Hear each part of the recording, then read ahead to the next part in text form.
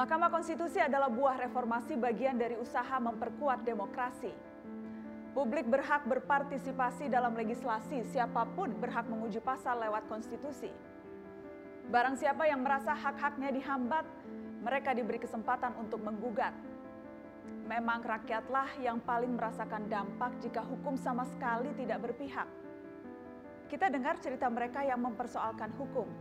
Bukankah ketidakadilan jangan diberi maklum?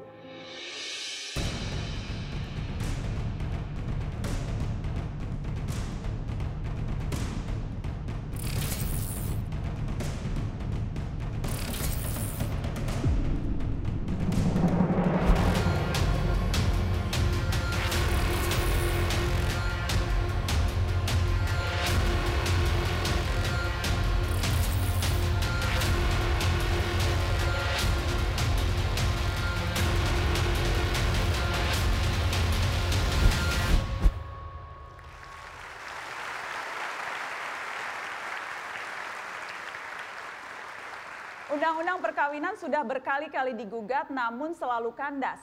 Batas usia perkawinan yang terlalu muda bagi perempuan membuat mereka rentan menjadi korban. Ancaman eksploitasi hingga kekerasan kerap menghantui para perempuan yang menikah saat usia dini.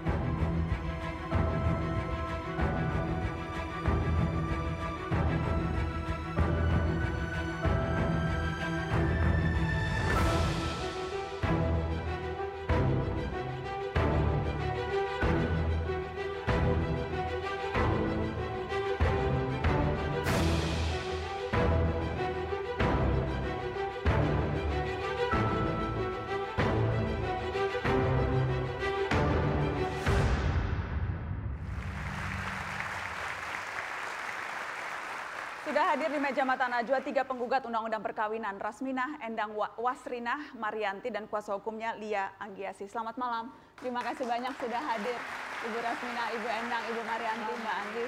Terima kasih sudah hadir dan selamat akhirnya perjuangan dikabulkan. Selamat, kita kasih tepuk tangan sekali lagi dong. Perjuangan dikabulkan. Perjuangan seluruh perempuan di Indonesia yang diwakili oleh 3 perempuan hebat. Saya ingin tahu ceritanya. Mungkin Ibu Rasminah bisa cerita lebih dulu. Jadi waktu itu Ibu dinikahkan oleh orang tua usia berapa? 13 tahun. Usia 13? Waktu itu masih sekolah atau seperti apa? Udah keluar, baru keluar SD. Baru lulus SD? Bagaimana ceritanya? Masih ingat tidak waktu umur 13 itu seperti apa? Ceritanya gini, orang tua saya kan yang lakinya nggak bisa nafkahin gitu. Orang tua saya yang laki lumpuh semenjak saya sekolah SD kelas 2. Jadi yang ngurusin kan cuma ibu saya. Mungkin pikiran ibu saya gini, kalau saya udah dinikahkan kan mendingnya ya ada yang nyumbang-nyumbang gitu. Nyumbang-nyumbang apa, yang cari duit. Yang bantu biaya? Bantu biaya gitu. Ibu Rasminah kenal dengan waktu itu calon suami? Enggak.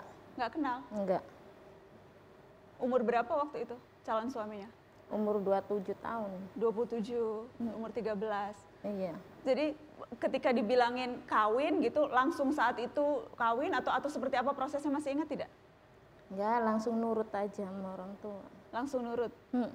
Nggak berani nolak orang tua waktu itu? Enggak, kasihan sih orang tua saya. Cuma ini yang cari nafkah orang tua perempuan saja. Dan berapa lama proses pernikahannya waktu itu? 2 tahun. Cuma 2 tahun? Terus? Ditinggal. Ibu ditinggal suami? Iya. Ditinggal ke? Pulang dianya ke Semarang. Itu dicerai atau ditinggal gitu aja? Ditinggal gitu. Tanpa kejelasan status? Enggak ada. Udah punya anak waktu itu? Punya anak 1. Usia berapa waktu itu pas menikah terus kemudian punya anak? Ya langsung punya anak aja gitu, nggak ada kosongnya lagi. Langsung hamil usia 13 tahun itu? Iya. Jadi ditinggal suami 2 tahun, setelah itu seperti apa Bu Rasminah? Ya seperti apa ya, hancur gitu perasaannya. Harus menghidupi anak, kemudian ditinggal suami? Iya. Sempat berusaha cari kerja? Enggak, waktu itu disuruh nikah lagi. Nikah lagi? Mm-mm. Usia berapa waktu itu pas nikah laginya? 16. 16? Mm-mm. Suaminya? Suaminya umur 30. Waktu itu disuruh nikah lagi supaya untuk menghidupi lagi keluarga Iya, lagi? supaya ngidupin anak saya gitu, terus sayanya. Berapa lama nikah dengan suami kedua itu? 2 tahun. 2 tahun juga? Mm-mm. Terus suami kedua juga pergi lagi? Pergi lagi. Alasannya waktu itu apa? Ya alasannya ya mungkin dianya nggak mau kerja gitu, pemalas orangnya. Sempat dapat anak juga dari suami kedua? Iya, sempat punya 1 perempuan. Jadi sekarang waktu itu statusnya sudah janda 2 kali dengan 2 anak. Iya. Cari uangnya dari mana waktu itu Bu Rasmina? Untuk menghidupi 2 anak itu? Nggak tahu, orang tua biasa dibebani nama orang tua lagi. Jadi akhirnya orang tua yang menghidupi ibu dan cucu? Iya. Sempat nikah lagi nggak setelah itu? Enggak sih, sempat kerja, cuma 3 bulan kayaknya kerja, udah pulang disuruh nikah lagi. Jadi nikah ketiga kali? Usia berapa? Usia 21. 21. Jadi usia 21 itu sudah menikah 3 kali? Iya. Dapat anak lagi juga? Dapat 1 perempuan. Sampai sekarang masih? Enggak, dianya meninggal sih. Meninggal dunia, innalillahi. Jadi sekarang Bu Rasmina harus menghidupi 3 anak? Iya. 3 anak. 3 anak, sekarang nikah lagi keempatnya. Udah nikah lagi sekarang? Udah. Yang sekarang suami baik? Baik, alhamdulillah. Alhamdulillah.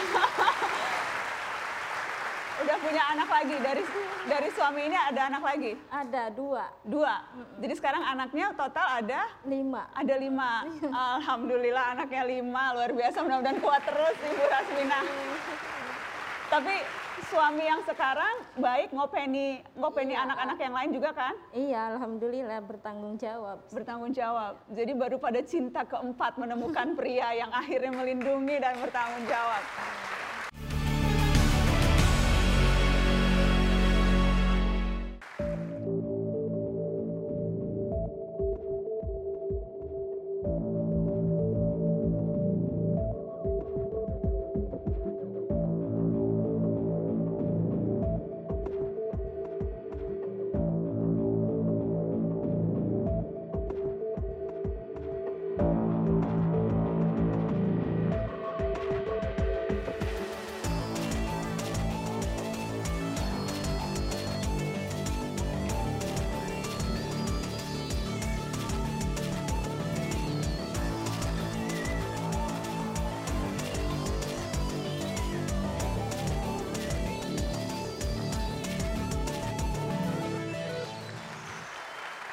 Saya ingin ke Ibu Endang.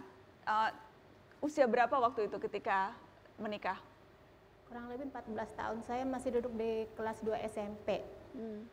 Belum dapat ijazah, masih dalam lingkungan sekolah. Saya dijemput pulang sama orang tua. Tahu-taunya di rumah saya dilamar, langsung katanya udah kamu menikah saja karena orang tua saya, mama nggak bisa biayain kamu terus. Karena pada waktu itu adik-adik saya banyak, masih kecil-kecil.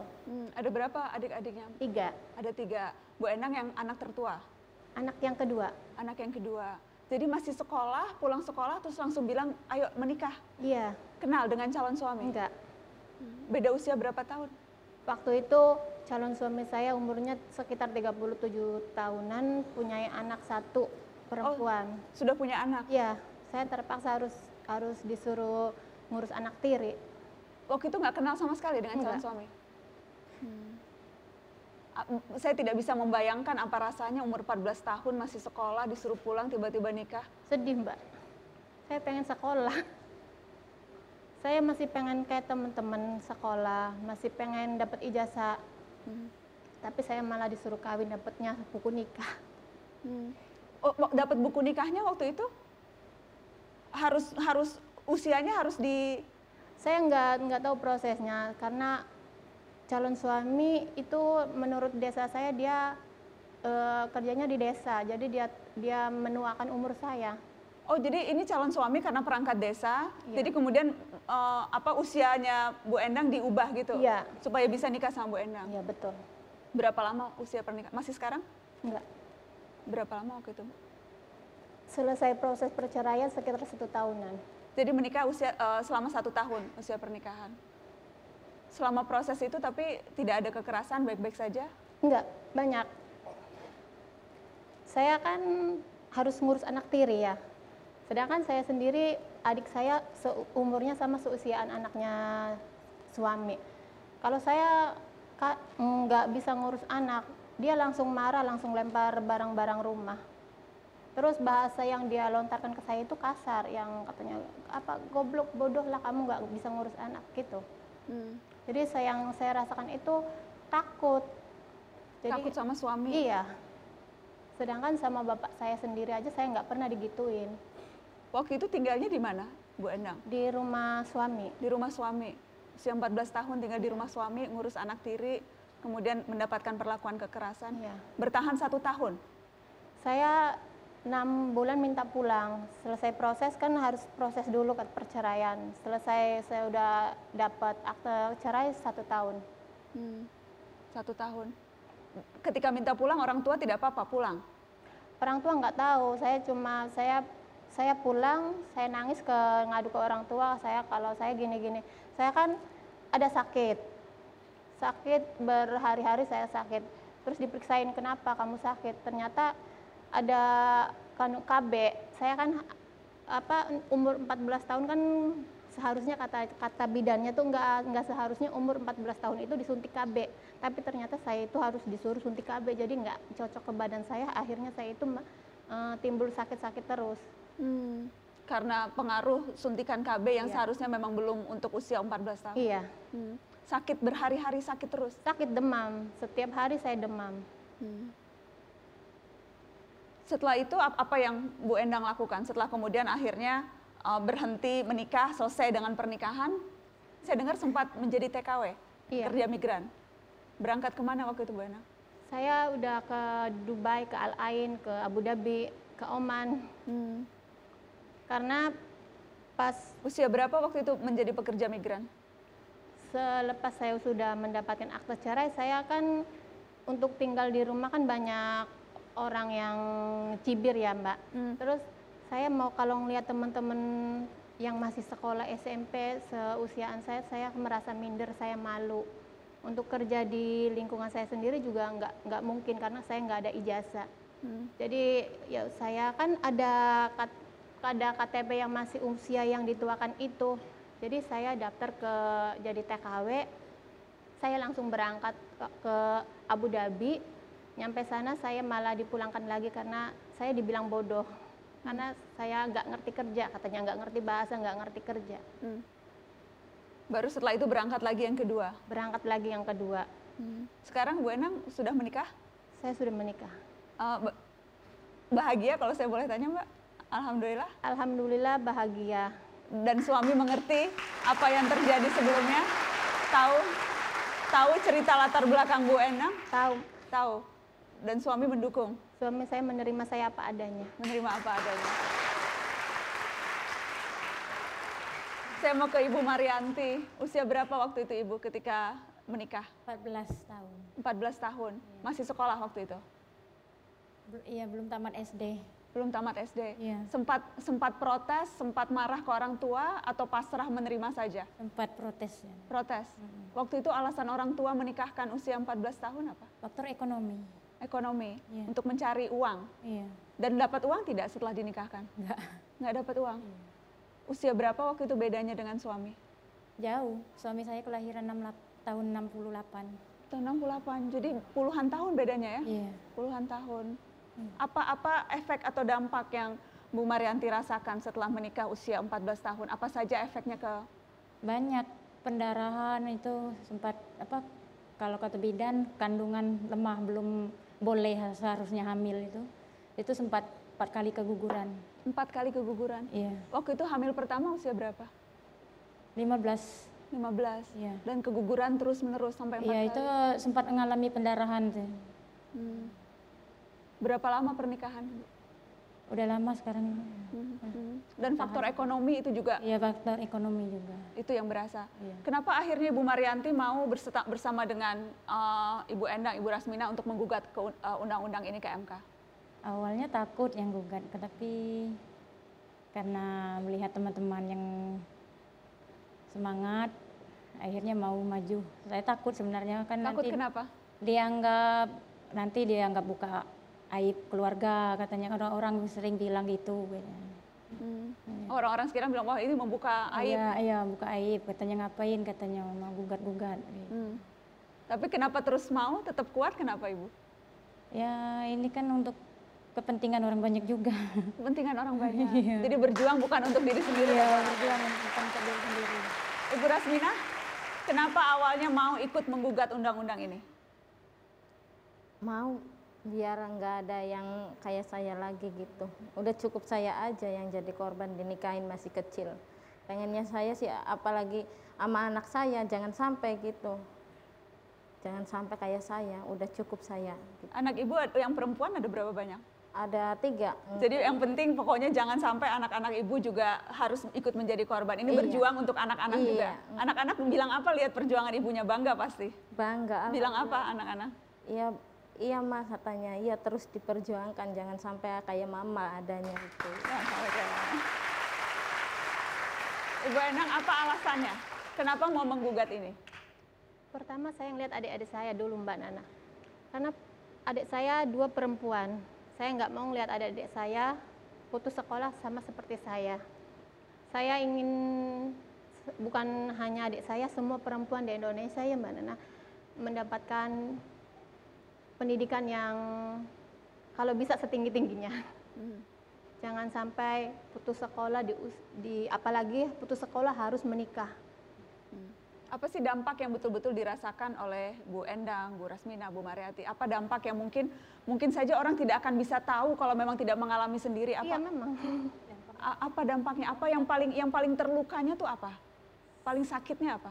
Saya kayak ada trauma Mbak Nana. Saya kalau ngelihat anak-anak SMP pulang dari sekolah, lihat di jalanan, saya tuh kayak mau nangis tapi nggak bisa keluar air mata. Karena di dalam hati saya tuh masih ada keinginan untuk sekolah. Sampai sekarang. Sampai sekarang. Tapi sekarang pun masih bisa kalau mau sekolah. Iya kan Mbak Anggi? Iya, betul. Yang jelas perjuangannya sudah membuktikan betapa kuat dan tegarnya Bu Endang, Bu Rasmina dan Bu Marianti.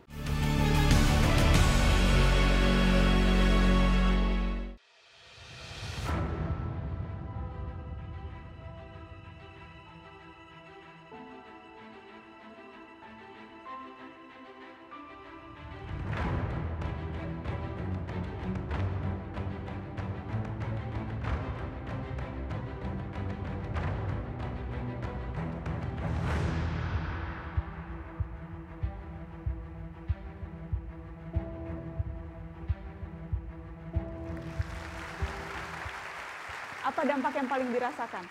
Apa sakitnya itu seperti apa? Sakit lah, ya sakit sekali gitu, hancur perasaannya gitu. Waktunya pengen bermain nggak bisa main, waktunya pengen sekolah nggak bisa sekolah, melihat teman-teman pergi ke sekolah suka nangis gitu Mbak. Suka diledek-ledek juga nggak dengan teman-teman waktu itu? Iya sih. Ya situ mau udah punya suami katanya udah langsung punya anak aja gitu, suka nangis nih digituin, diledekin ya. Bu Marianti, apa yang paling dirasakan waktu itu? Yang paling berat saya rasakan itu kan jiwa masih anak-anak, ya harus menanggung beban rumah tangga, ya rasanya berat. Ya pengen main nggak bisa lagi, ya nggak boleh sama suami, ya sama orang tua kapan mau main katanya kamu itu udah nikah katanya nggak pantas lagi main. Tapi padahal di dalam jiwa ini perasaan masih kayak anak-anak. Ya masih pengen sekolah juga. Pengen sekolah. Ya. Intinya masa kanak-kanak tercerabut. Ya, masa kanak-kanak ya, tidak lagi merasakan ya, masa. Kalau ada orang bilang masa kanak-kanak masa paling indah itu tidak dirasakan. Ya nggak bisa. Tidak dirasakan. Maka saya berjuangnya jangan sampai anak-anak saya mengalami seperti saya juga. Ya. Jadi itu niatnya. Alasan berjuang. Saya ingin ke Mbak Anggi dari Koalisi 18 Plus yang juga kuasa hukum dari perempuan-perempuan hebat ini. Bagaimana ceritanya sampai kemudian bisa menemukan dan kemudian mengadvokasi teman-teman ini? Ya, kami mulainya memang memulai advokasi Undang-Undang Perkawinan sebenarnya sudah dilakukan pada judicial review yang pertama dilakukan oleh kawan-kawan masyarakat sipil, kemudian tidak diterima oleh Mahkamah Konstitusi saat itu, dan isunya kami anggap tenggelam saat itu semenjak 2014 sampai dengan di 2017 akhirnya kami memutuskan kita harus naikkan lagi nih isunya gitu, bahwa darurat perkawinan anaknya semakin kelihatan gitu ya, bahwa angka perkawinan anak terus naik gitu. Maka kami memutuskan dengan kawan-kawan di dalam jaringan Koalisi 18 Plus harus melakukan judicial review yang kedua ke Mahkamah Konstitusi saat itu. Strategi advokasi yang kami pilih memang menghadirkan pemohon. Kami berpikir bahwa para hakim di Mahkamah Konstitusi gitu ya, juga manusia gitu. Ketika para pemohon yang hadir, hatinya juga akan tersentuh ketika menyaksikan sendiri bagaimana cerita, bagaimana situasi di lapangan ketika kawan-kawan penyintas perkawinan anak mengalami hal tersebut gitu. Kami melihat cerita dari Mbak Rasmina, Mbak Endang, dan Kak Maryanti adalah yang paling tepat untuk kita hadirkan ke Mahkamah Konstitusi gitu. Yang juga tepat untuk menggambarkan betapa banyak kasus-kasus serupa di seluruh Indonesia. Betul gitu. Sempat deg-degan tidak? Bagaimana rasanya di hakim menuju ketika proses persidangan, melihat hakim dan sebagainya, ada rasa deg-degan tidak? Ada. Deg-degan? Iya. Ditanya-tanya hakimnya? Deg-degannya kenapa, Mbak? Ya deg-degan sih, baru lihat. Baru pertama kali ada di sidang. Sempat ada rasa takut, ada rasa deg-degan, Mbak Maryanti? Iya. Sampai rasa takut ada. Tapi hakimnya baik-baik waktu itu? Ramah ya. Ini ada satu, saya ingin perkenalkan juga yang sudah hadir di Mata Najwa, yang akan membantu memberikan konteks apa yang kita bahas malam ini. Ada mantan Ketua Mahkamah Konstitusi Hamdan Zulfa dan pakar hukum tata negara yang kerap kali menjadi ahli di sidang Mahkamah Konstitusi, Refli Harun. Selamat malam Bang Hamdan, selamat malam Bang Refli. Terima kasih sudah hadir. Saya ingin minta komentar dong, perjuangan 3 perempuan kuat sampai kemudian akhirnya berhasil undang-undang dikabulkan gugatannya, Bang Hamdan. Ya, memang di Mahkamah Konstitusi itu dibuka seluas-luasnya bagi warga masyarakat yang merasa dirugikan hak-hak konstitusinya yang dilindungi oleh Undang-Undang Dasar untuk mengajukan gugatan. Di sana tanpa biaya, datang sendiri pun akan dibimbing ya, untuk mengajukan atau membuat permohonan yang tepat, dan bahkan di MK itu bisa juga kalau tidak mampu datang di Jakarta secara langsung untuk mendaftar dan mengikuti sidang, bisa juga di daerahnya masing-masing. Jadi mendaftar secara online, sidang secara video conference, sampai putusan secara video conference. Ini sangat membantu masyarakat yang kesulitan transportasi misalnya ke Jakarta, cukup sidang di daerahnya masing-masing. Nah, ini kalau kasus yang tadi adalah diwakili oleh koalisi masyarakat sipil, dan ini banyak sekali di Mahkamah Konstitusi, koalisi masyarakat sipil ini mengajukan gugatan-gugatan untuk kepentingan publik. Kebetulan mereka mewakili mereka yang pernah merasakan betapa beratnya ketika kawin dalam usia yang sangat muda. Yang jelas Undang-Undang Perkawinan ini kan memang gugatannya sempat diajukan beberapa kali, tapi kemudian baru berhasil sekarang, baru 2018 dan akan disahkan, sudah disahkan di tanggal 16 September kemarin. Ketika mengambil keputusan sebagai mantan hakim konstitusi, apakah memang pertimbangan-pertimbangannya tentunya banyak, tetapi pada saat apa ini akan berhasil, pada saat kapan itu kemudian gagal, kalau dalam konteks Undang-Undang Perkawinan misalnya, Bang Hamdan? Memang tergantung alasan-alasannya dan bukti-bukti yang diajukan oleh para pihak. Dulu memang seingat saya pernah juga tahun 2014 ya, dan diputus tahun 2015. Diucapkan ya, dalam putusan ketika saya tidak lagi di MK.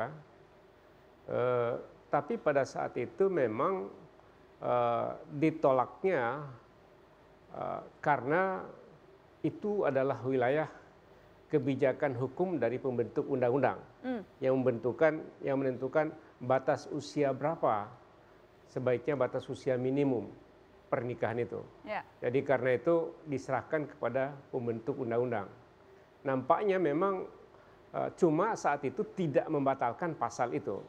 Jadi sebenarnya putusannya hampir sama, cuma yang pertama itu adalah menolak, tapi menyatakan itu adalah wilayah kewenangan dari pembentuk undang-undang. Baru kemudian yang kedua gugatannya. Yang kedua mengabulkan dengan membatalkan pasal itu, kemudian menyerahkan kepada pembentuk undang-undang untuk membentukkan batas minimum usianya. Nah ini sekali lagi kenapa yang pertama tidak dikabulkan, kenapa kedua dikabulkan, itu sangat kompleks pertimbangannya, kan tergantung pada perkembangan hukum, perkembangan sosial, dan itu diajukan dalam bukti-bukti yang ada. Karena itu disinilah konstitusi itu menjadi sangat dinamis, sangat dinamis sesuai dengan perkembangan dalam masyarakat. Jadi kalau ditolak sekali jangan ragu untuk mengajukan yang kedua dan ketiga. Bang Refli apa komentar Anda atas kasus ini, undang-undang ini yang digugat? Ya, begini, setelah perubahan konstitusi ya tahun 1999, 2002, terutama tahun 2000, kita memiliki konstitusi yang kaya dengan perlindungan hak asasi manusia. Nah, itulah yang kemudian menjadi entry point bagi masyarakat, termasuk masyarakat sipil, untuk mengajukan permohonan. Istilahnya memang permohonan kalau di Mahkamah Konstitusi itu.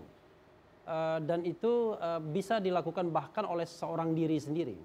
Jadi tidak perlu misalnya beramai-ramai dan lain sebagainya begitu. Nah, peluang ini menurut saya bagus sekali karena begini. Kadang-kadang kan kita bicara dua prinsip, demokrasi di satu sisi, banyak-banyakan suara di DPR, sama prinsip hukum, nomokrasi. Kadang-kadang apa yang ada di DPR itu sering tidak mencerminkan apa yang kita inginkan.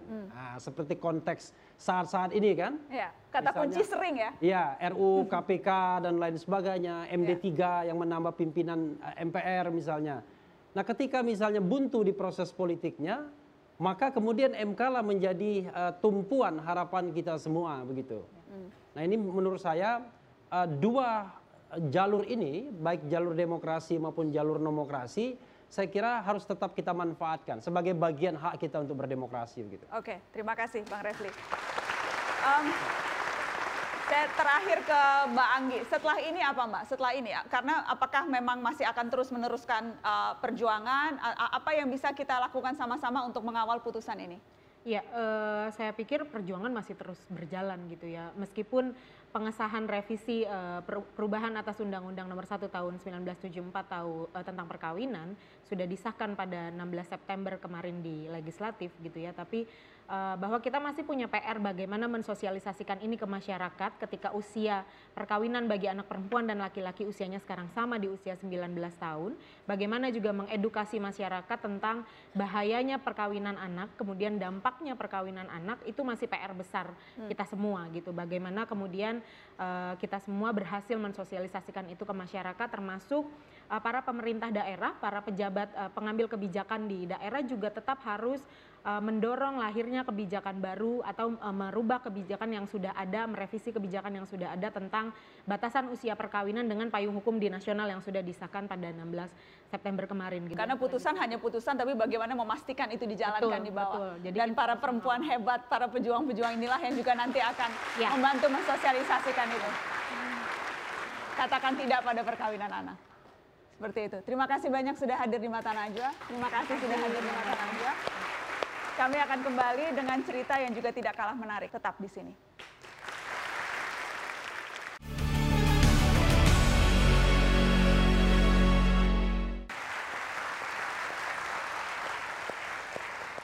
Persoalan cinta terkadang tak bisa dilarang ataupun dikekang. Hubungan romantika terharang keluarga saja seringkali bikin hati gundah gulana. Apalagi yang melarang itu tempat kerja dan disetujui negara. Tapi inilah kekuatan cinta, mampu meluluhkan hati para hakim MK. Kini para pekerja tak perlu lagi merana. Mereka bisa merenda cinta kasih di tempat kerja.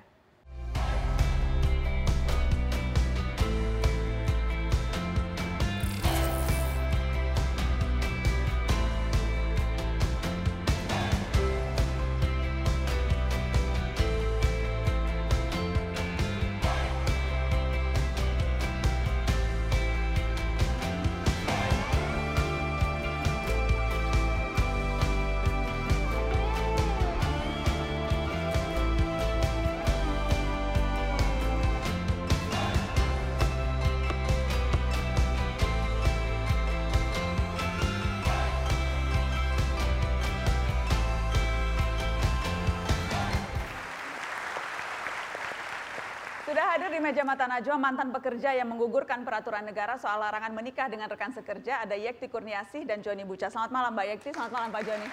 Terima kasih sudah hadir di Mata Najwa. Saya mau ke Mbak Yekti dulu. Jadi Anda di PHK karena kawin dengan teman sekerja? Iya, betul sekali. Bagaimana ceritanya itu? Sebenarnya kan saya sama suami itu dulu calon suami ya. Tempat kerjanya beda. Saya di Jambi, suami saya di Mamuju. Cuma memang karena ada peraturan tidak boleh menikah dengan sesama pegawai. Waktu itu Anda sama-sama pegawai PLN? Iya, betul sekali. Kenalnya di mana? Kalau beda lokasi, cinta lokasinya di mana? Satu diklat. Oh, satu diklat pada saat pelatihan? Iya, betul. Oke, jadi langsung memutuskan nikah tuh? Atau gimana? Sebenarnya enggak ya, karena kan kita harus memulai pendekatan dulu biasa ya. Terus? Jadi setelah pendekatan berlangsung lama, akhirnya kita sama-sama merasa cocok. Tapi dari awal udah tahu, kayaknya kalau nikah susah nih karena dilarang atau gimana? Sebenarnya udah tahu, cuma kan karena terlalu cinta. Kalau udah klik gitu ya susah. Jadi akhirnya kita sama-sama tahu sebenarnya bahwa ini nih yang akan kita hadapi, ada peraturan seperti ini. Cuma dengan memberanikan diri ya, karena saat itu insya Allah niatnya ibadah. Jadi ya udah jalanin aja, meskipun pada saat itu juga yang namanya peraturan pernikahan pegawai kan memang tidak boleh ya, dan orang tua juga mengetahui itu, akhirnya orang tua udah wanti-wanti? Iya, sempat nggak boleh, tapi karena kita betul-betul serius, anak-anaknya serius nih sampai menghadap ke orang tua, akhirnya disetujui. Disetujui, dan menikah? Menikah. Langsung ketika menikah, terus langsung perusahaan tahu dan langsung mem-PHK atau berapa lama prosesnya? Aturannya kan sebulan setelah menikah itu memang harus sudah lapor ke perusahaan ya. Ketika kita lapor ke perusahaan sudah tahu, itu masih tetap bekerja sampai perusahaan memanggil untuk berkoordinasi seperti itu. Cuma pada saat itu karena saya kan memang posisinya sendiri ya, ada kekhawatiran dan ketakutan di posisi saya karena saya sendiri menghadapi manajemen pada saat itu. Waktu itu alasan manajemen apa? Hanya berdasarkan peraturan atau ada alasan lain kenapa tidak boleh menikah sekantor? Hanya berdasarkan peraturan. Tidak kemudian kasih penjelasan karena takut ini dan sebagainya, tidak ada alasan di balik aturan itu? Enggak ada. Enggak ada. Pokoknya aturannya nggak boleh gitu. Nggak boleh. Karena sudah seperti itu katanya. Akhirnya karena saya juga memiliki kekhawatiran dan ketakutan karena saya sendiri pada saat itu, akhirnya saya meminta pendampingan kepada serikat. Kebetulan pada saat itu ketuanya Pak Joni Buca. Dan kemudian serikat pekerja PLN yang kemudian masuk dan mengadvokasi dan membantu. Oke, bagaimana ceritanya sampai kemudian membantu Mbak Yekti dan kemudian juga membawa nama seluruh pekerja PLN yang lain, Pak Joni? Jadi begitu Bu Yekti ini di PHK dan membuat surat ke DPD, saat itu saya sebagai ketua DPD serikat yang ada di PLN, langsung mengadvokasi karena ada surat dari anggota, di mana di dalam serikat ini sesuai dengan Undang-Undang 21 tahun 2000 bahwa salah satunya untuk melindungi dan meningkatkan kesejahteraan anggota beserta keluarga. Di sini anggota saya kan terkena PHK, otomatis saya advokasi, saya datangkan ke general manager, saya minta pertimbangan karena di sini tidak ada konflik kepentingan. Akhirnya manajemen juga nggak bisa karena ini sudah ada aturan. Saya bawa lagi ke Komnas HAM. Komnas HAM nggak bisa juga karena ada undang-undang yang mengatur, dalam hal ini Undang-Undang 13 tahun 2003 pasal 153 ayat 1 huruf F, yang mana berbunyi pengusaha dilarang melakukan pemutusan hubungan kerja dikarenakan pekerja mempunyai ikatan pertalian darah, ikatan perkawinan. Seharusnya titik, tapi di situ ada berkembang kecuali diatur dalam peraturan perusahaan, perjanjian kerja dan perjanjian kerja bersama. Nah, jadi saya panggil teman-teman, ini harus digugat, kalau nggak itu korban-korban yang lain pasti ada. Sebelumnya sudah ada juga yang di PHK karena menikah dengan teman sekantor? Bukan di PHK, dia disuruh buat surat pengunduran diri. Nah, kalau tidak buat surat pengunduran diri langsung di PHK. Nah, yang kejadian di PHK ini langsung Bu Yekti. Nah, akhirnya saya kumpulkan ketua DPC-nya, saya sebagai ketua DPD, saya bilang ini kita harus gugat undang-undang ini, kalau enggak tetap berlanjut. Karena begini, rasa cinta untuk bertemu dalam teman-teman itu mungkin masuk bekerja itu bukan untuk mencari jodoh. Tapi seringnya bertemu sehari-hari, ya akhirnya ada rasa. Rasa itu timbul kalau dia serius ke jenjang pernikahan. Dan banyak itu di Banyak. Ya kalau dia bisa baik-baik nggak masalah. Tapi kalau dia untuk menghindari peraturan perusahaan, dia takut menikah, akhirnya dia berkumpul tanpa melalui pernikahan, itu sebenarnya kita sebagai bangsa ini masih sakral untuk pernikahan. Oke. Dan kemudian akhirnya membawa ke MK setelah dari Komnas HAM tidak berhasil, baru kemudian wah Kami ini berarti bawa ke harus. MK. Nah, jadi kami bawa ke MK dengan pertimbangan-pertimbangan itu, langsung kami bawa ke MK, kami gugatlah undang-undangnya. Sempat dibantu kuasa hukum, sempat dibantu orang yang paham soal hukum bagaimana beracara di MK? Nggak ada. Nggak ada. Nah, jadi saya belajar dalam satu hari itu minimal saya baca 6 jam. Saya beli semua buku-buku dari Undang-Undang Dasar, Undang-Undang 17 tahun 74, Undang-Undang Perkawinan, saya download Undang-Undang 39 tahun. Jadi baca sendiri, ya. Yang bikin dalil-dalil, argumen dan sebagainya sendiri? Saya sendiri. Luar biasa sendiri ya. Kenapa waktu itu Pak Joni? Kenapa tidak minta bantuan? Mau sendiri aja kenapa? Uangnya nggak ada. Ya. Kita juga untuk berangkat bersidang juga kan dengan uang sendiri. Jadi setelah saya buat, diketik teman, saya panggil ketua DPC saya, silakan baca apa yang kurang. Nah, sudah merasa fix gugatan, kita bawa ke Mahkamah Konstitusi pada saat itu tanggal 2 Februari 2017. Berapa lama waktu itu proses bersidang? Sidang pertama itu tanggal 22 Februari dan keputusan di tanggal 14 Desember 2017. Berapa kali bolak-balik jadi dari Jakarta dan? 8 kali kalau nggak. 8 kali. 8 kali. Mbak Yekti juga selalu ikut dalam sidang-sidang? Tidak semuanya ikut karena saya kan di Mamuju kebetulan pada saat itu alhamdulillah diberi kepercayaan hamil. Jadi nggak bisa setiap kali sidang saya datang. Oke. Hanya beberapa kali. Beberapa kali, tapi sempat kemudian bersidang, didengarkan kesaksiannya dan sebagainya, itu sempat Mbak Yekti sempat hadir. Jadi bagaimana menggambarkan proses di MK waktu itu? Karena baru pertama kali sendiri, sempat ada keraguan, ada kekhawatiran, Pak Joni? Nggak, kita yakin aja karena undang-undang ini bertentangan dengan Undang-Undang Dasar 45, di mana pasal 28 itu setiap orang berhak untuk mendapatkan suatu pekerjaan dan imbalan. Sudah itu di pasal 28B-nya orang itu nikah tuh boleh asal sesuai dengan pilihannya.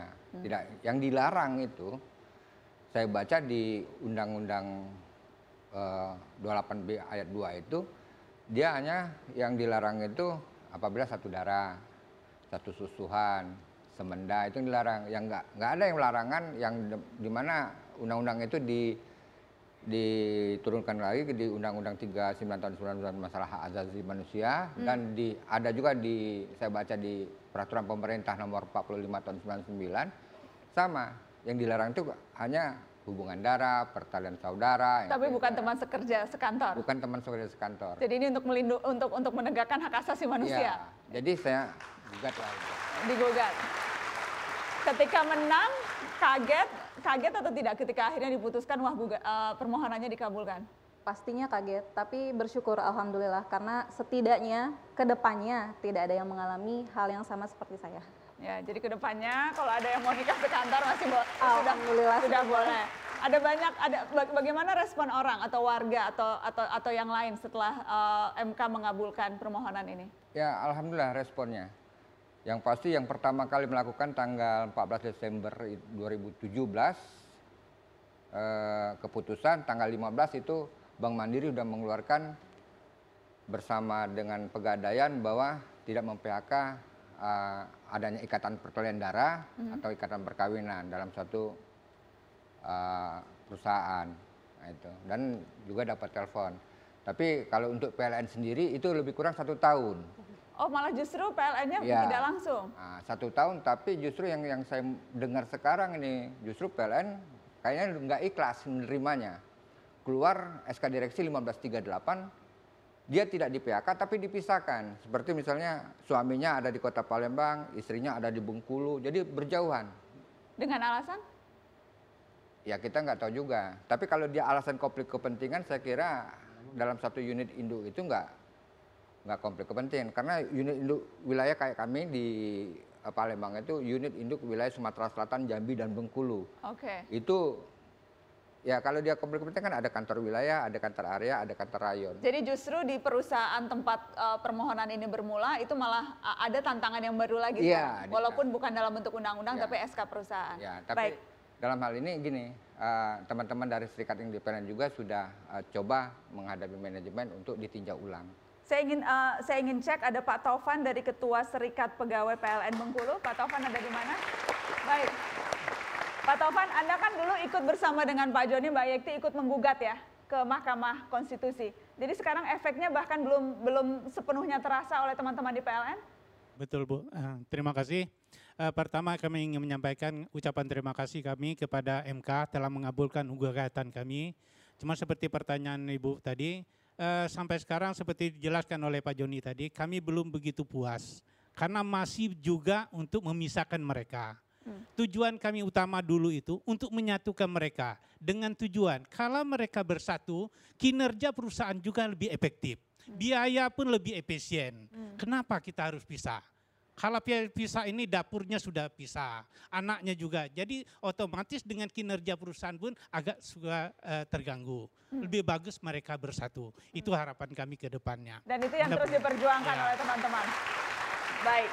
Itu yang masih terus diperjuangkan. Yang jelas kalau perusahaan lain bahkan sudah mengikuti, jadi PLN masih PR begitu ya. PLN masih PR. Baik, saya ingin minta komentar Bang Refli dan Bang Ham dan Zulfan. Bagaimana mengomentari ini? Yang jelas ada banyak sejoli gitu ya. Ada banyak orang pejuang cinta yang harusnya bergembira dengan putusan MK ini. Bagaimana mengomentarinya, Bang Refli? Iya, begini, ada satu soal yang kadang-kadang sulit kita kita terima, soal ketaatan terhadap putusan MK.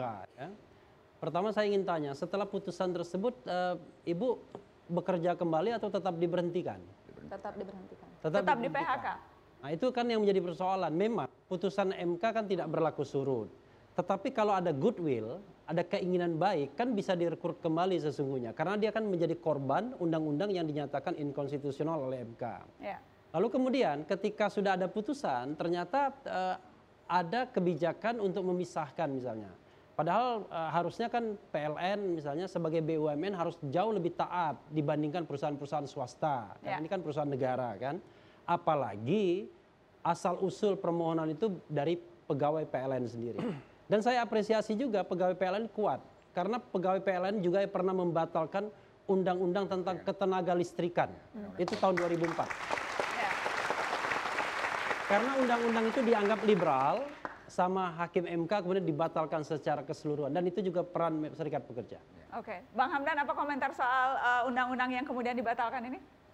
Iya, memang ada 3 pelanggaran hak konstitusional. Kalau dilihat dari undang-undang itu yang dibatalkan oleh MK. Yang pertama, hak untuk berkeluarga itu dijamin oleh konstitusi. Kemudian yang kedua, hak untuk memperoleh pekerjaan yang layak. Itu dijamin oleh konstitusi. Kemudian hak untuk mendapatkan keadilan dan perlakuan sama. 3. Jadi 3 ini ketentuan yang memberikan kebebasan kepada perusahaan untuk mengatur larangan untuk suami istri dalam satu perusahaan itu jelas masuk dalam konteks ketiga pelanggaran terhadap hak ini. Memang pada saat itu diajukan alasan bahwa ini pembatasan yang diperbolehkan. Tapi prinsip dasarnya hak asasi manusia itu tidak boleh dibatasi. Apalagi oleh peraturan perusahaan atau peraturan di bawah undang-undang. Hanya boleh dibatasi dengan undang-undang, dengan ketentuan. Dibatasi lagi. Ya. Hanya semata-mata untuk menghormati hak asasi orang lain. Kemudian yang kedua, karena alasan nilai-nilai moral. Kemudian yang ketiga, alasan nilai-nilai agama. Kemudian terakhir, alasan ketertiban umum. Jadi pembatasan inilah yang undang-undang boleh membatasi hak asasi manusia. Yang diatur secara ketat dengan 4 hal tadi. Betul. Jadi hanya itu saja, hanya pembatasan yang boleh membatasi HAM itu. Nah, dalam konteks yang tadi, undang-undang yang memberikan kebebasan kepada perusahaan untuk mengatur secara spesifik larangan itu, nah itu tidak masuk dalam konteks pembatasan yang diperbolehkan menurut konstitusi. Karena itu sebenarnya kalau warga masyarakat betul-betul membaca hak-hak yang dijamin oleh konstitusi, akan banyak masalah yang bisa dibawa ke MK dari berbagai kebijakan dan undang-undang yang keluar. Dan tidak perlu sarjana hukum, tidak perlu yang ahli, orang yang mau belajar, membaca, dan berani mengajukan ke Mahkamah Konstitusi bisa melakukan. Tidak perlu. Terima kasih banyak sudah hadir di Mata Najwa. Pak Joni, terima kasih sudah hadir. Kami akan kembali dengan cerita bagaimana seorang mahasiswa Fakultas Hukum yang juga menggugat ke Mahkamah Konstitusi. Tetap di Mata Najwa. Nama saya Uda Bumi Adi Prabatawastu, saya karyawan swasta, saya nikah baru 2019 kemarin. Saya pernah konfirmasi ke kantor kalau misalkan dari aturan pemerintah udah boleh. Saya sih menanggapi isu itu positif sih, karena memang jodoh nggak tahu di mana aja. Makanya saya sih positif aja terhadap aturan itu. Saya Disi Purnamasari, pada Maret 2019 saya menikah dengan teman sekantor. Seiring berjalannya waktu ternyata ada keputusan MK itu, jadi ya udah nggak ada alasan lagi untuk nggak menikah sama teman sekantor. Aku jadi pasangan yang kedua juga kebetulan. Jadi sebelum aku ada keputusan MK itu yang keluar, mereka nikah, mereka tetap ada di kantor, terus habis itu aku. Nama saya Melinda Widya, saya menikah dengan teman sekantor. Berita yang baik sih, bukan buat saya aja tapi buat semuanya gitu, untuk menikah sekantor.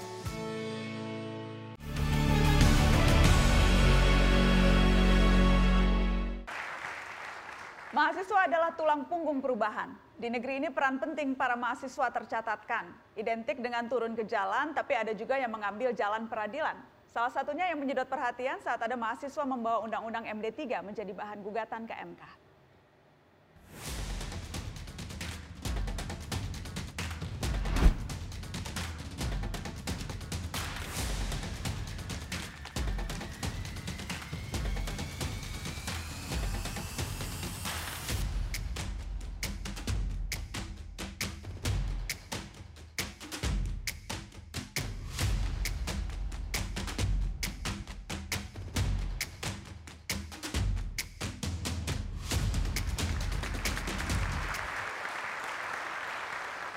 Sudah hadir di Mata Najwa, anak muda yang dulu menggugat Undang-Undang MD3, ada Ziko Leonard dan Joshua Satria Colin. Selamat malam Ziko, selamat malam Joshua. Selamat malam.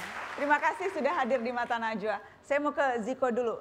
Latar belakang pertama ketika menggugat Undang-Undang MD3 ini seperti apa? Iya, jadi waktu itu kan kami berdua ini teammate di beberapa lomba gitu ya. Kami pernah ikut lomba, salah satunya itu muting MK, peradilan semu Mahkamah Konstitusi, dan dapat pemohon terbaik. Dan kemudian kami waktu itu berpikir, kira-kira sebagai mahasiswa ini apa yang harus kami lakukan buat bangsa dan negara? Saya itu jujur ya, saya itu bukan orang yang turun ke jalan. Tapi kemudian saya itu lebih suka mikir di kelas. Kemudian kami berdua sama saya dan Joshua itu waktu itu buat tulisan, masih perlukah DPR di negeri ini? Tiba-tiba kemudian keluarlah Undang-Undang MD3 ini. Apa judulnya, masih perlukah DPR? Iya, masih perlukah DPR di negeri ini? Iya, waktu itu judul tulisan kayak gitu. Kemudian kami berdua tiba-tiba diumumin kan, oh Undang-Undang MD3 mau disahin, nggak boleh lagi mengkritik DPR.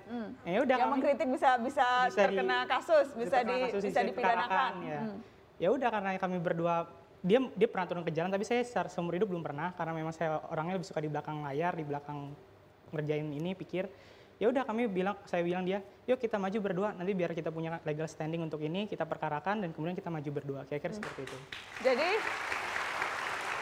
dan itu kali pertama ke MK dengan menggugat Undang-Undang MD3 itu? Betul sekali. Waktu itu hanya berdua? Hanya berdua. Joshua waktu itu latar belakangnya apa? Ada alasan lain selain karena merasa, wah nanti kalau mengkritik DPR bisa dipidana, atau ada alasan lain waktu itu? Diajak Ziko. Karena diajak Ziko? Iya, jadi waktu itu memang kebetulan saya posisinya baru lulus wisuda. Waktu itu tahun 2000 tahun lalu. Pas banget saya lagi pulang kampung gitu ya. Waktu itu pulang kampung saya di Rantau Prapat, dan Ziko menelpon saya waktu itu. Just ada masalah MD3 nih, udah ingat nggak isunya, aware nggak sama isunya? Terus iya, tahu Zik ada isu ini. Kira-kira apa nih bisa kita lakukan? Terus dia ajak, ayo ZR aja gitu kan. Terus saya kayaknya boleh juga gitu kan, kalau kata anak muda kan sabi juga nih kan kayaknya gitu kan. Dan juga karena tadi saya bilang, ya saya baru lulus nganggur gitu kan, belum tahu mau ngapain, kayaknya boleh juga. Dan juga kita punya pengalaman pernah turun sebagai delegasi UI gitu waktu itu untuk lomba simulasi peradilan konstitusi. Jadi apa yang kita di lomba dulu kayaknya boleh deh kita coba lagi di benerannya gitu. Jadi satu-satunya pengalaman waktu itu ikut lomba di Mahkamah Konstitusi dan menang. Pemohon terbaik. Pemohon terbaik. Ya, waktu itu. Berguna nggak pengalaman itu? Beda nggak lomba sama kemudian yang sesungguhnya? Ada ngaruhnya nggak? Iya, beda, tentu beda jauh gitu ya. Maksudnya rupanya ada hal-hal yang terjadi di praktek yang kita tidak dapat di kelas maupun di lomba. Contoh paling gampang kayak soal capos sama tanda tangan di setiap bukti dan juga di setiap perangkap dari permohonan kita. Itu hal-hal yang rupanya ada seperti itu gitu ya. Jadi hal-hal seperti itu hal-hal teknis praktis yang ternyata harus dialami. Ya, tapi memang seperti tadi kata Pak Hamdan, MK memang terbuka gitu ya, membimbing bagi setiap pemohon yang benar seperti ini segala macam. Jadi kita ikutin dan akhirnya bisa juga gitu. Ada rasa canggung Ziko ketika pertama itu? Canggung sih tidak ya, tapi mungkin ada rasa ya intimidasi, ada beberapa lah seperti itu kira-kira. Intimidasi seperti apa? Untuk yang MD3 mungkin Joshua yang jelaskan nanti. Kan saya ada beberapa perkara gitu ya. Sudah berapa banyak nih? Sudah berapa kali ke MK? Untuk saat ini saya sudah 7 perkara tambah 1 jadi kuasa sekarang nanti. Ya. Jadi sudah 8 dengan yang sekarang ini? Sudah 8 kali? Iya. Oke. Nah itu intimidasi seperti apa yang dirasakan? Ya mungkin waktu itu ada beberapa oknum gitu ya, membangun narasi bahwa ini 2 mahasiswa kok cari muka gitu ya. Narsis numpang apa namanya, pansos gitu kan, sosial. Dan itu terus bergulir di sosial media kami gitu ya, di teks segala macam. Bahkan yang melakukan dalam tanda kutip adalah senior-senior kami di kampus gitu ya. Jadi waktu itu cukup membuat saya pribadi khususnya gitu ya, cukup terheran-heran gitu ya. Kok dari rumah sendiri tanda kutip ya, dari sama kampus sendiri, kok ada seperti itu gitu ya. Dan jadinya akhirnya malah kok substansi dari pemohon ini tidak jadi tersosialisasikan gitu ya. Kok jadi fokusnya malah masalah pansus itu. Jadi itu cukup menguras ini fokus kami sih jadinya di situ. Tapi memang dinilai itu bau kencur, anak kemarin sore kok berani-berani ke MK dan sebagainya. Sempat ada penilaian seperti itu. Yang bilang badut juga ada. Badut badut baru lulus ada gitu. Ya kalau saya sih mungkin dia dari sisi tekanan dari sini ya, psikologi. Kalau saya juga pernah diintimidasi, tapi mungkin di beberapa kasus lain kalau boleh ceritanya sedikit. Saya maju ke undang-undang terorisme ya waktu itu. Salah satu intimidasi yang saya dapat, ya saya maju sama itu teman saya William Aditya Sarana namanya, mahasiswa juga. Waktu itu saya sampai ditelepon sama seorang oknum pejabat. Kami berdua, halo Bu Dekan, jadi Bu Dekannya udah almarhum. Bu Dekan, itu tolong mahasiswa ibu yang namanya William dan Ziko, tolong suruh mereka cabut permohonan, kalau nggak usah lulusin. Tapi Bu Dekan saya itu untung orangnya objektif, jadi beliau bilang, nggak bisa Pak, kami di kampus ini objektif, kami mau menilai semuanya sesuai dengan apa adanya. Kemudian kemudian akhirnya dibuatlah, ya udah akhirnya oknum pejabat itu bilang, buat pertemuan antara saya dengan mahasiswa ibu. Ya udah dibuatlah pertemuan, isinya Dekan, saya, William, sama sisanya dosen-dosennya dibuat pertemuan. Di situ kami di-back-backin, tapi di belakangnya William didatengin sama oknum ini, dibilang kalau kamu nggak cabut permohonan kami hancurkan masa depan kamu, lalala, seperti itu kira-kira. Ini undang-undang terorisme waktu itu? Iya, dan itu yang terorisme yang psikologi benar-benar saya paling tinggi kenanya. Yang MD3 dia yang lebih banyak karena waktu itu memang dia yang berhubungan sama teman-teman yang lain, dia yang kena. Jadi kan saya merasa MK ini memang paling fisik ini adalah ketika kita berhadapan dengan lembaga negaranya dibandingkan cuman maju sendiri gitu. Oke. Dan itu pengalaman pertama yang MD3 itu akhirnya memang dikabulkan, tetapi bukan permohonan Ziko dan Joshua, tapi permohonan dari lembaga dan orang-orang penggugat yang lain waktu itu. Tapi intinya itu dikabulkan. Iya, pasal itu menjadi hilang, dihapus gitu ya, dan itu kan inkonstitusional pasal yang kita majukan. Apa pengalaman yang didapat ketika pertama kali kemudian maju menggugat di MK itu? Mungkin pengalamannya itu menjadi bukti ya, bahwa pada akhirnya mahasiswa atau mungkin orang secara umum gitu ya, tidak harus menjadi bagian dari elit tanda kutip untuk bisa advokasi suatu kebijakan publik atau suatu aturan. Yang penting kita tahu cara mainnya, tahu strategi yang tepat, kita main cantik tanda kutip gitu ya.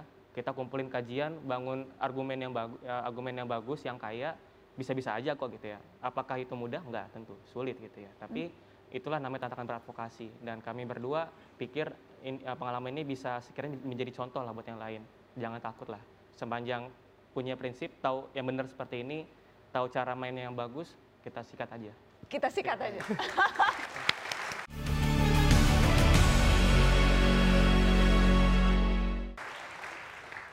Setiap orang punya hak dan kedudukan yang sama di muka hukum. Jika memang ada hak konstitusional yang dilanggar, negara pun bisa dihadapi. Baru-baru ini ramai soal revisi sejumlah undang-undang yang menuai kontroversi. Bahkan meski belum diteken Presiden, sejumlah mahasiswa telah menggugat revisi Undang-Undang KPK ke MK.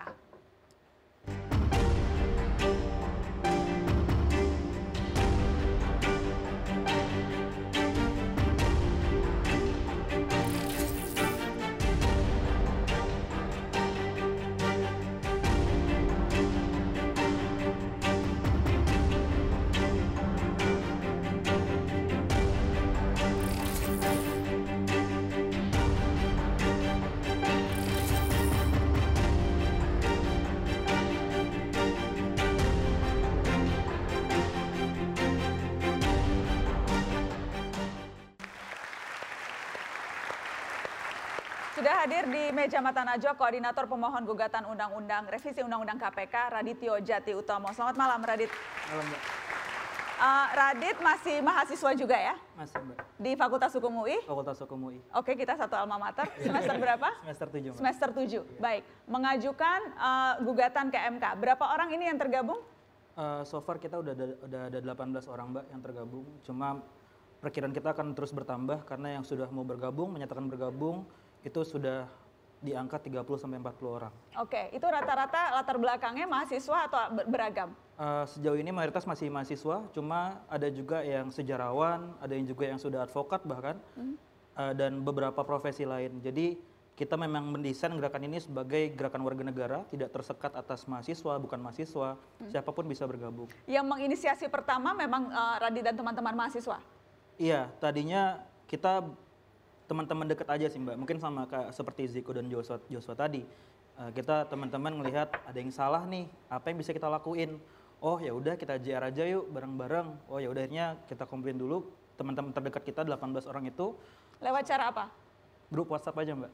Grup WhatsApp aja kita komplain 18 orang. Gimana cara bikin surat kuasa nyampe ke Ziko gitu ya. Akhirnya ya udah kita majuin dan kita misalnya menguasakan ke Ziko karena memang biar praktis aja, Mbak, karena kan kita 18 orang, kalau nggak pakai kuasa agak rumit gitu nanti ke depannya. Tapi kan yang jelas kan ada banyak yang memang memprotes dan akan mengajukan, rasanya akan mengajukan gugatan yang sama ke MK, walaupun kemudian itu sudah dilakukan oleh teman-teman. Memang sengaja mengumpulkan banyak orang karena merasa ini isu yang berkepentingan orang banyak. Iya betul, Mbak, jadi memang sebagaimana saya bilang di awal, kita memang desain ini sebagai gerakan yang inklusif. Kita mengundang di sini ya semua teman-teman baik mahasiswa, bukan mahasiswa, profesi apapun, mari bergabung bersama kita. Apabila kita memiliki keresahan yang sama, mari bergabung dan kita tunjukkan bahwa ini adalah kekuatan warga negara kayak gitu, Mbak. Kekuatan warga negara. Iya. Menggunakan haknya lewat Mahkamah Konstitusi. Iya. Oke. Kita masuk sedikit ke substansi. Ada banyak sekali hal-hal yang kontroversial di revisi Undang-Undang KPK. Mata Najwa juga kerap mengangkat isu ini. Saya ingin tahu tapi dari perspektif teman-teman, apa yang bagian mananya yang akan digugat?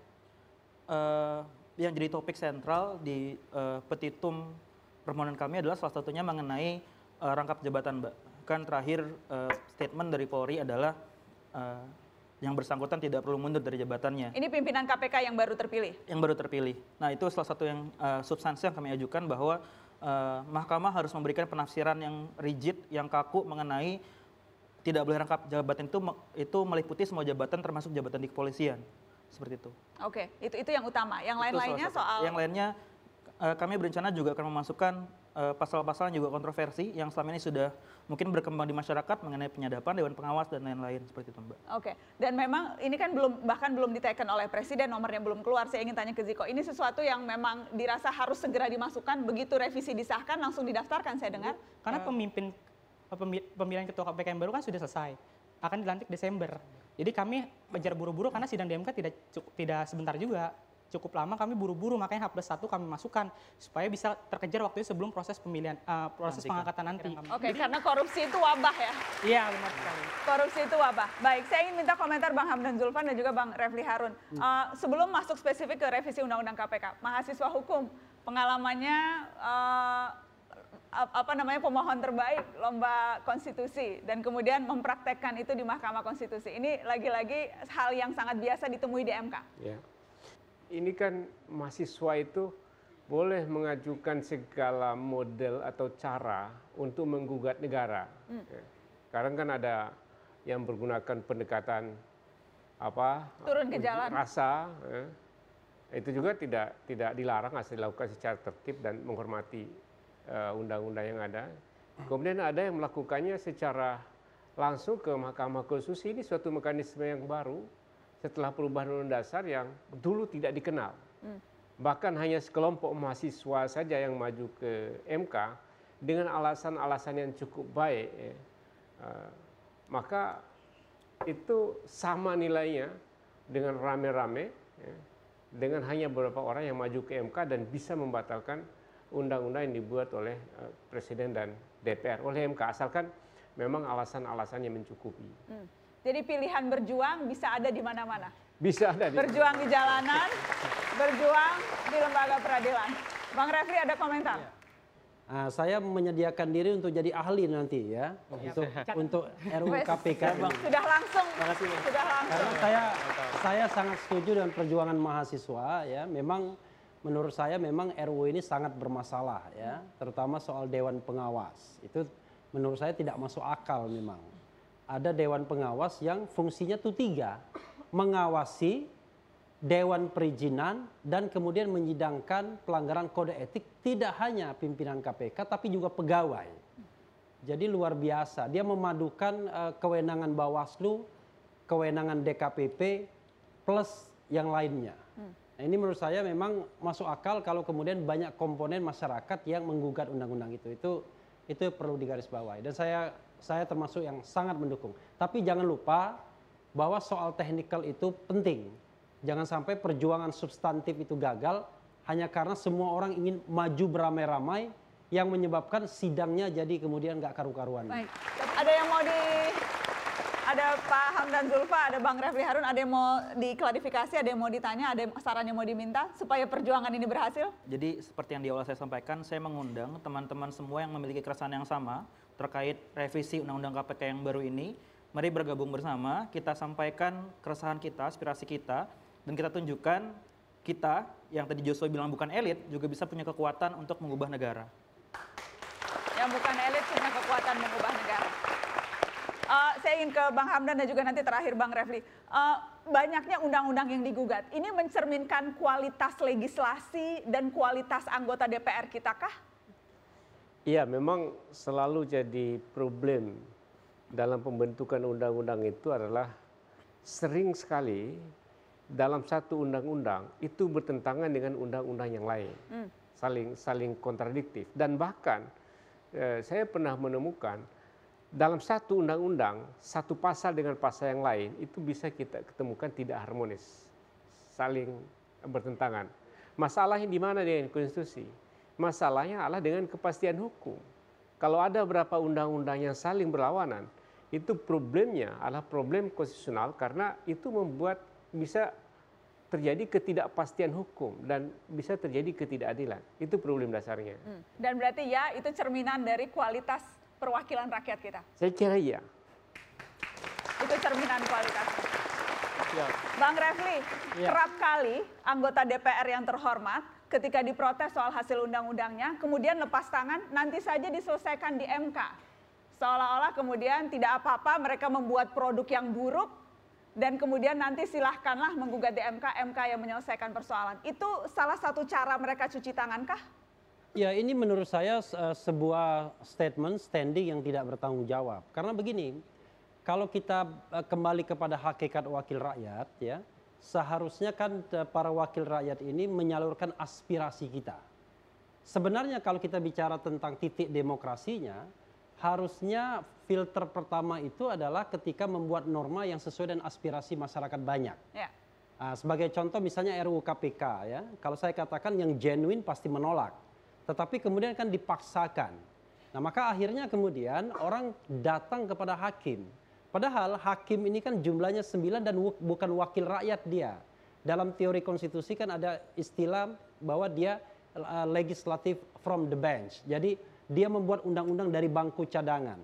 Tetapi kalau hakimnya jauh lebih adil ketimbang misalnya aspiratornya, maka kemudian jangan heran orang kemudian lebih banyak datang ke Mahkamah Konstitusi. Dalam perspektif yang negatif, itulah kualitas DPR, tapi dalam perspektif yang positif, ini kesadaran warga negara untuk mempertahankan dan memperjuangkan haknya. Saya kira itu. Terima kasih Bang Refli. Bang Hamdan, terima kasih. Terima kasih teman-teman sudah hadir. Selamat berjuang, kami titipkan KPK ke mahasiswa.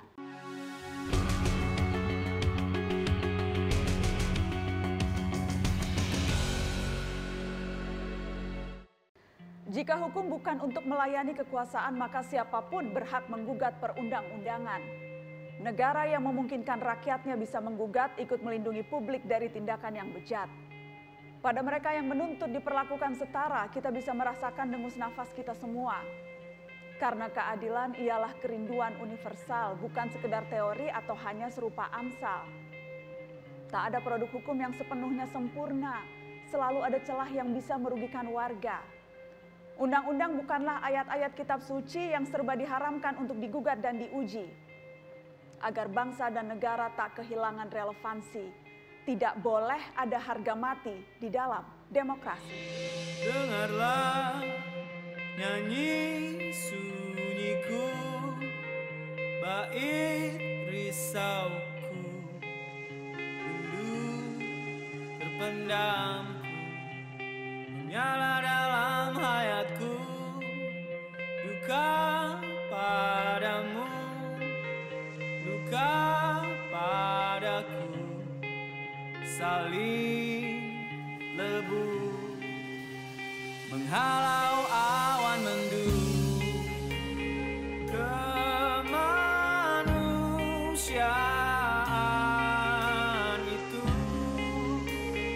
seperti terang pagi, rekahkan harapan, menepis kabut gelap, niatkan kunjung terkepal, bekik menebal, terjadi